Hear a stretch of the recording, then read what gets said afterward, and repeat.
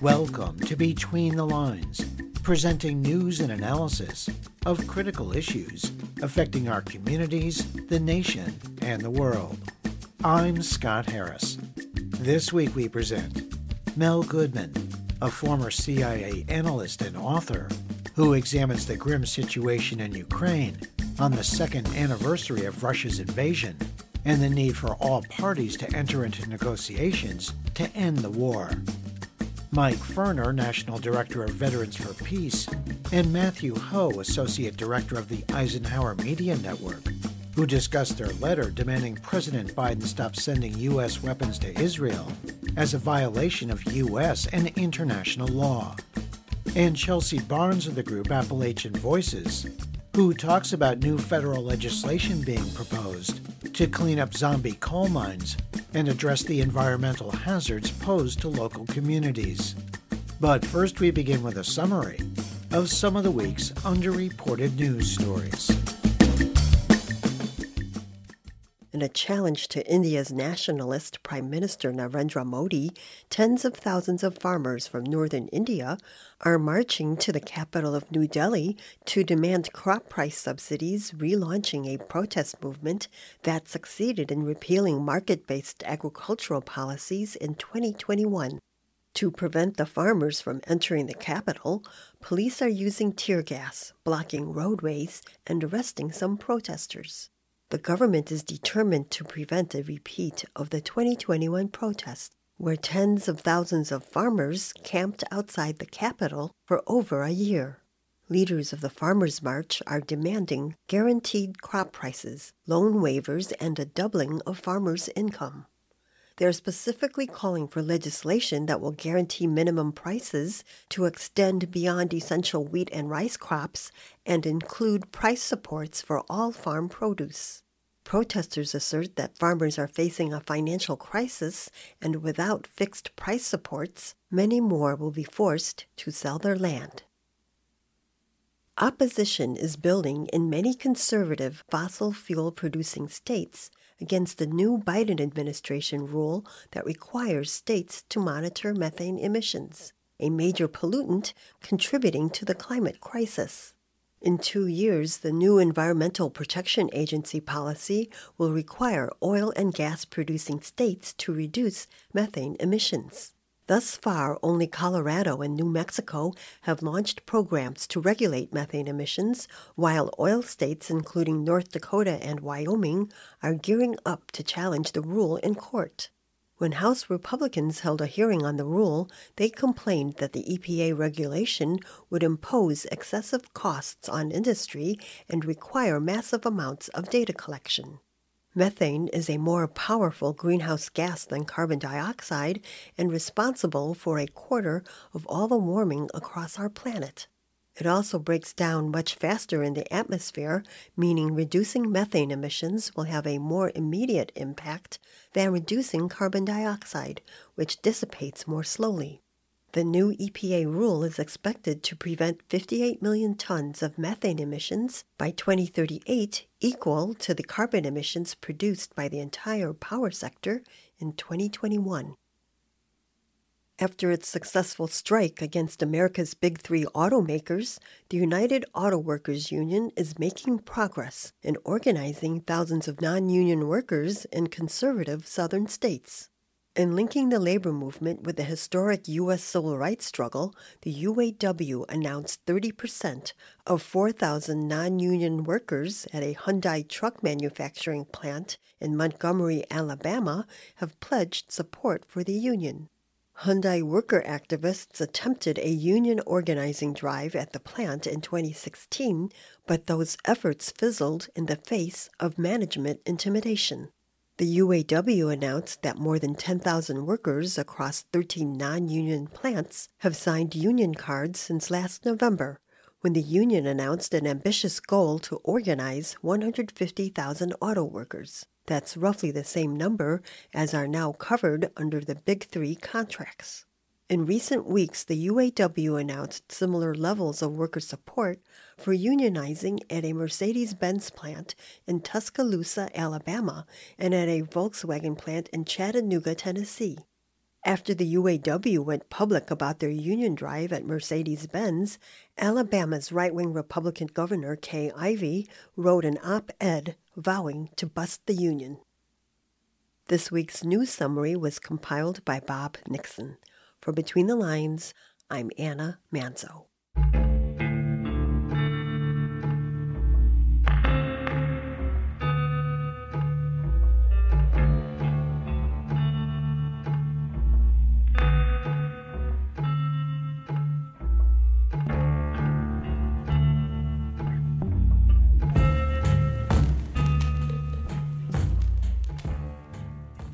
It's been nearly 2 years since Russia's invasion of Ukraine on February 24, 2022, where both sides have suffered grievous losses.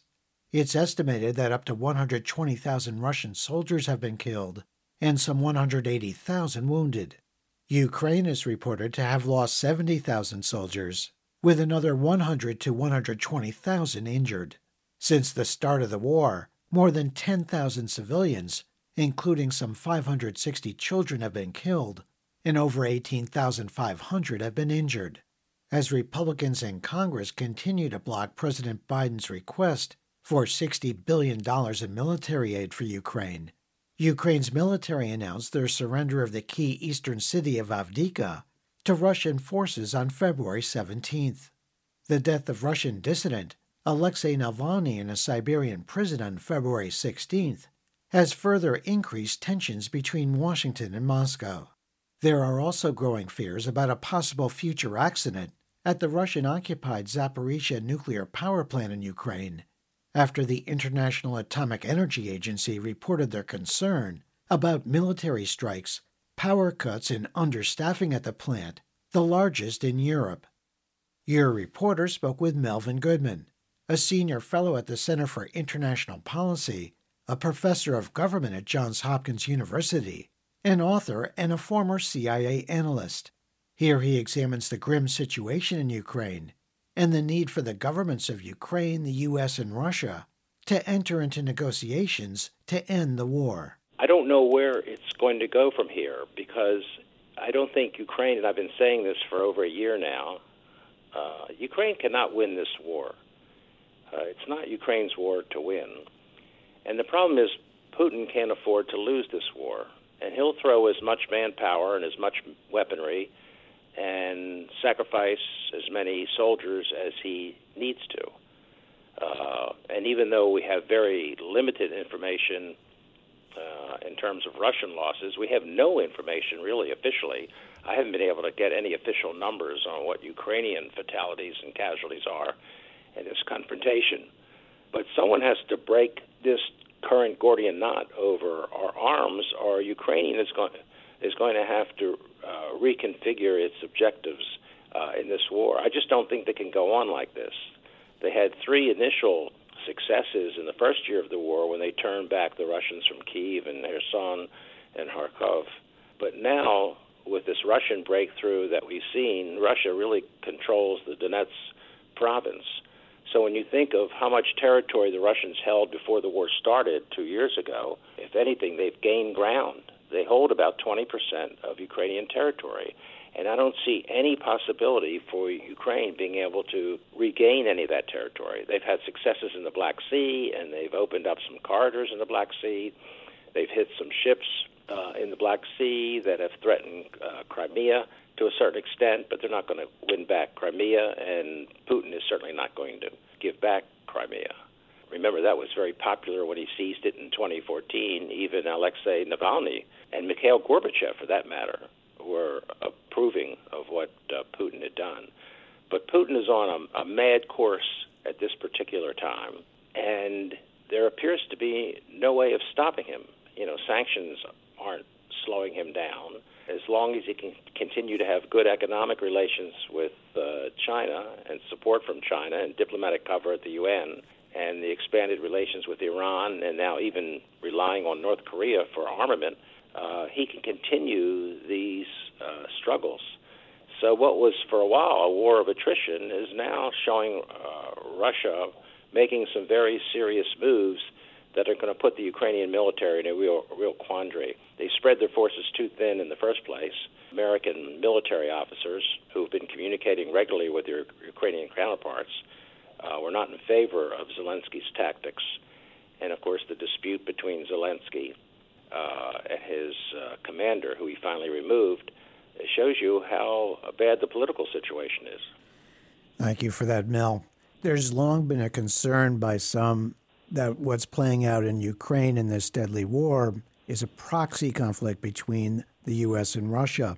And there were certain statements by the United States, the Biden administration, that indicated the United States was seeking all-out victory against Russia here and would fight to the last man in Ukraine. Of course, that's not the whole picture. But I wanted to get your take on when is it time to sit at the negotiating table and understand that Ukraine militarily will likely be unable to take back the territory they lost since this conflict began 2 years ago, and to reach some sort of settlement and stop the killing there? Well, I've been in favor of that for nearly a year when I assessed that Ukraine had no way to win this war. Ukraine is not only sacrificing its people, sacrifices its cities and its infrastructure. I think they're compromising their democracy. It's going to be very hard to conduct democratic reforms at a time they're engaged in this military struggle. So there's a lot more they have to lose. The problem is I don't think any outsider can really deliver that message. But I think at some point we need to sit down with Ukrainians. And also, you don't hear anyone say this, at some point we're going to have to sit down with the Russians, because I think what's going to come out of this war at some point are security guarantees for both. And I know that sounds ludicrous right now, but Russia is facing a situation when this war does end, virtually every country on its western border being a member of NATO. This is a strategic disaster for Russia, but it also creates problems for the United States in terms of a renewal of the Cold War that will make it very difficult to conduct the bilateral relations we need to conduct with Russia, particularly over arms control, and now this talk of this new satellite weapon that will be deployed in space that could threaten communication satellites, not only of the United States, but of China and India as well, who are also dependent on satellite technology for sensitive communication. I think all of this is going to have to be discussed and will be part of an overall settlement if we can ever get Ukraine to realize that this war has to end. You know, we talk about ceasefire in the Middle East. We need a ceasefire on the Russian-Ukrainian front as well. It's just as dire, and in some ways, in terms of a proliferated and expanded war, maybe more dire. That was Melvin Goodman, a senior fellow at the Center for International Policy, professor of government at Johns Hopkins University, and former CIA analyst. Find links to Goodman's recent articles and related analysis by visiting our Between the Lines website at btlonline.org. The situation for the 2.3 million residents of Gaza grows more desperate with each passing day, as the death toll of Palestinians reached more than 29,000, 70% of whom are women and children, and another 69,000 wounded.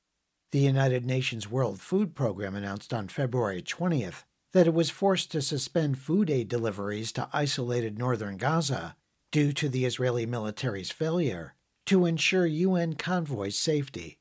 The agency warned that people are already dying from hunger-related causes.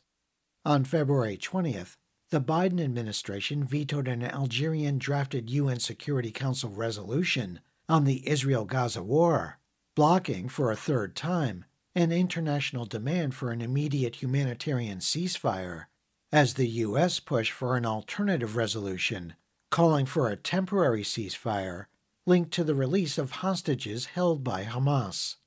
At the same time, world leaders are ratcheting up pressure on Israeli Prime Minister Benjamin Netanyahu to abandon his plans for a ground offensive in the southern Gaza city of Rafah, where some 1.5 million Palestinians have been told by Israel to seek safety.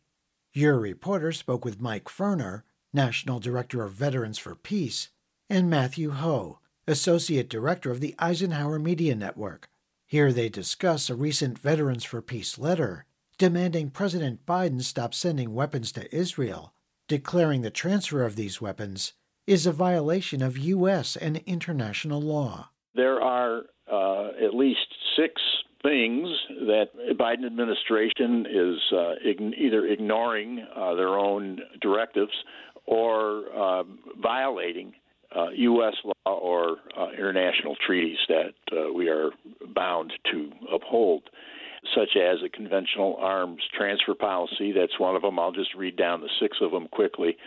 The Foreign Assistance Act, the Arms Export Control Act, the U.S. War Crimes Act, the Leahy Law, and the Genocide Convention Implementation Act.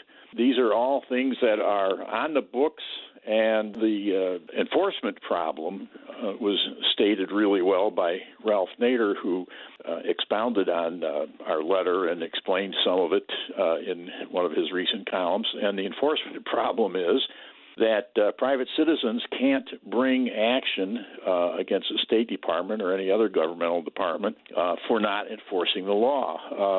That has to come from Congress. Well, we know what the political problem is. The administration, at least at the top, they're starting to get a lot of opposition from within their own staff members, but from the top, they're 100% supportive of Israel, and Congress has yet to find any backbone to do anything to make the administration uphold the law. So given that, and the fact that private citizens can't bring legal action, I've been encouraging our members to take this opportunity to up their activity and tell Congress, enforce the law. And how should we be telling Congress? What I've specifically suggested is, of course, the old write your congressperson, call, but participate in activities that are going on all over the country.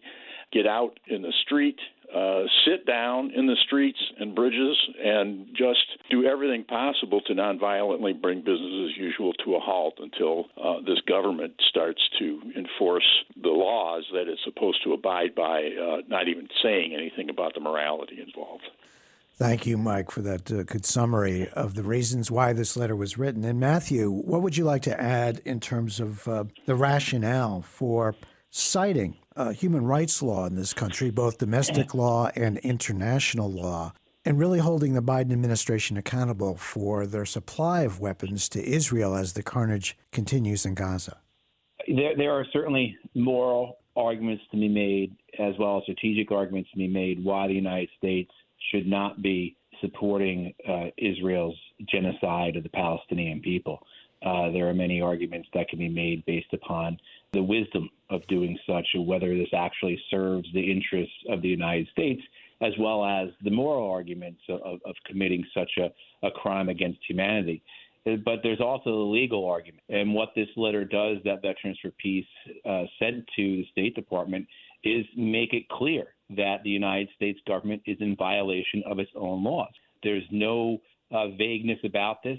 It is very clear that the United States government is deliberately and overtly violating its own federal laws in terms of providing support to Israel as it commits genocide against the Palestinian people. You have had both the International Court of Justice as well as a U.S. District Court affirm that there is a plausible risk of genocide occurring, as well as just the vast volume of evidence that has been produced, as well as the actual authoritative reporting coming from dozens of international organizations.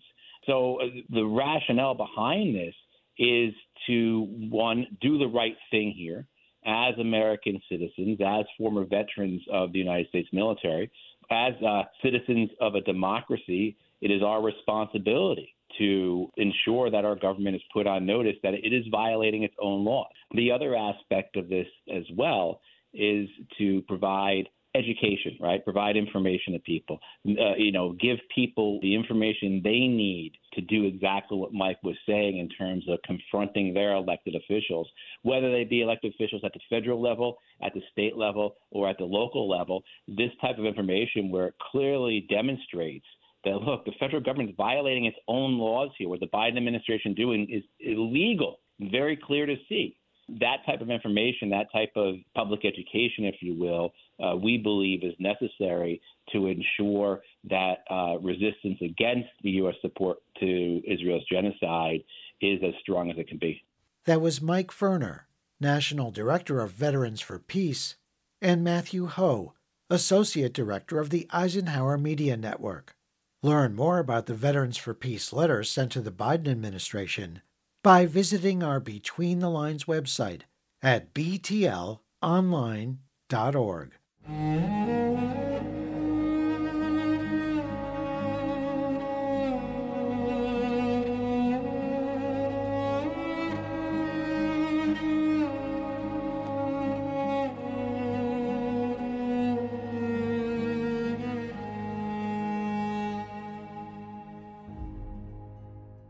There are nearly 1 million acres of abandoned coal mines across the U.S.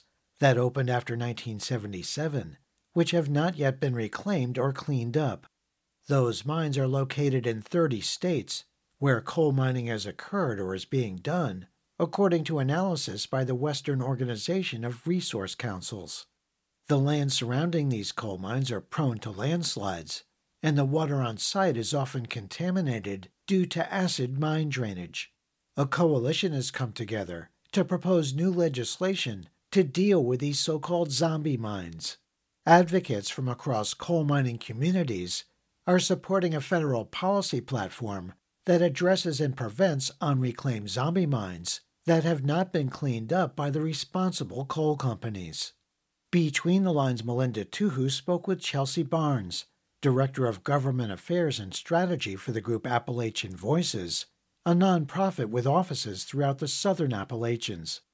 Here she describes what defines a zombie mine and the environmental hazards local communities are exposed to, addressed in the proposed legislation. It's a much catchier way of talking about modern era coal mines, those mined after 1977 that are no longer producing coal and are not being reclaimed. That 1977 date is important because that's when Congress enacted the Surface Mining Control Reclamation Act, otherwise known as SMCRA. And before that time, coal companies were not required to clean up their mines. And after that law was enacted, coal companies are required to clean up their mines. But what we're finding is that they are not. The SMCRA included funding to clean up those pre-1977 mines? Yes, it created a small fee on coal mining, so a per ton severance fee that went to the Abandoned Mine Land Fund to clean up all those pre-1977 sites. And that money was never really enough. It made kind of a dent in the abandoned mine land problem. So then last Congress, the bipartisan infrastructure law included another $11 billion to go into that fund to help clean up the backlog, basically, of mines. But none of that money can be used on post-1977 mines. So what can be done about that? There's a number of things that we're trying to do. You know, SMCRA does require coal companies to clean up their mines and does require them to put up bonds or other financial assurances to make sure that they will have money to clean up the mines, even if they go bankrupt. The problem has been that there are loopholes in the laws, or the state regulators or the federal regulators are not enforcing the laws or setting the bond amounts high enough. So it's, you know, a number of different ways that companies are able to get out of their responsibilities, including bankruptcy, including, you know, just lax enforcement, all those kinds of loopholes. So the things that, you know, we've been working on at the congressional level are ideas around ways to improve SMCRA, close the loopholes, basically. But we also recognize that even if we close all those loopholes, the coal industry is in such decline that they're not going to have enough money to clean up all of these mines. You know, our rough calculations put it at a multi-billion-dollar problem. Coal companies continue to go bankrupt, and we expect that just to keep getting worse in the years to come. One of our ideas is a new abandoned mine land like fee. Obviously, this would be a fee that would then go to pay for reclamation at the modern era mines, but it would function like that AML fee, just so that coal companies are all paying into a new pot of money that can be accessed by the state or federal regulators when there are these cases that the company has gone bankrupt. They don't have enough money set aside for reclamation, and the states don't have the money either. We still, you know, recognize that even if that were to be enacted years down the road, we could still be in a situation where there's not enough money even in that source, and that Congress might have to find, you know, another source of funding, taxpayer money, to go into that fund. But for now, we think, we're trying our best to make sure that companies are paying for what they are responsible for with this platform. So what are some of the impacts of these zombie mines, these abandoned mines that really are just sitting there without even any work going on? It can vary a lot by region. Here in Appalachian region, we have a lot more rain, and the mines tend to be in wetter environments than out west. So I can talk a lot about, what we're seeing here. Just as an example, with surface mining today, you have kind of a normal mountain, and when a coal company is mining that mountain, they will basically cut cliffs into the side of the mountain, and that leaves these very sheer cliffs that erode. When they aren't mining actively and not reclaiming actively, they're leaving rock exposed, so that can result in cliffs, basically like landslides, crumbling of those steep cliffs, especially when we see heavy rainfall. That tends to wipe out those cliffs and cause water pollution downstream. It also causes acid mine drainage because you're letting rock be exposed to water and air. That creates acid mine drainage. Again, that's a water pollution issue. This is an area that gets a lot of rain and flooding. When you're mining, you're taking away the vegetation and the topsoil that can absorb that rainfall. You're basically changing the whole hydrology of the mountain, and reclamation can help improve that by restoring the vegetation. But when the mines are just sitting there open and you get these heavy rainfalls, it makes the impacts of flooding worse. That was Chelsea Barnes, Director of Government Affairs and Strategy with the group Appalachian Voices. Learn more about the group supporting new federal legislation to address zombie coal mines by visiting our Between the Lines website at btlonline.org.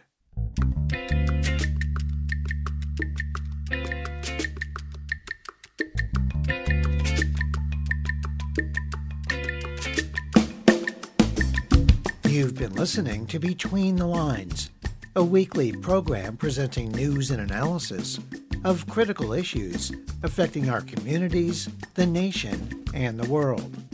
Between the Lines is produced and distributed by Squeaky Wheel Productions.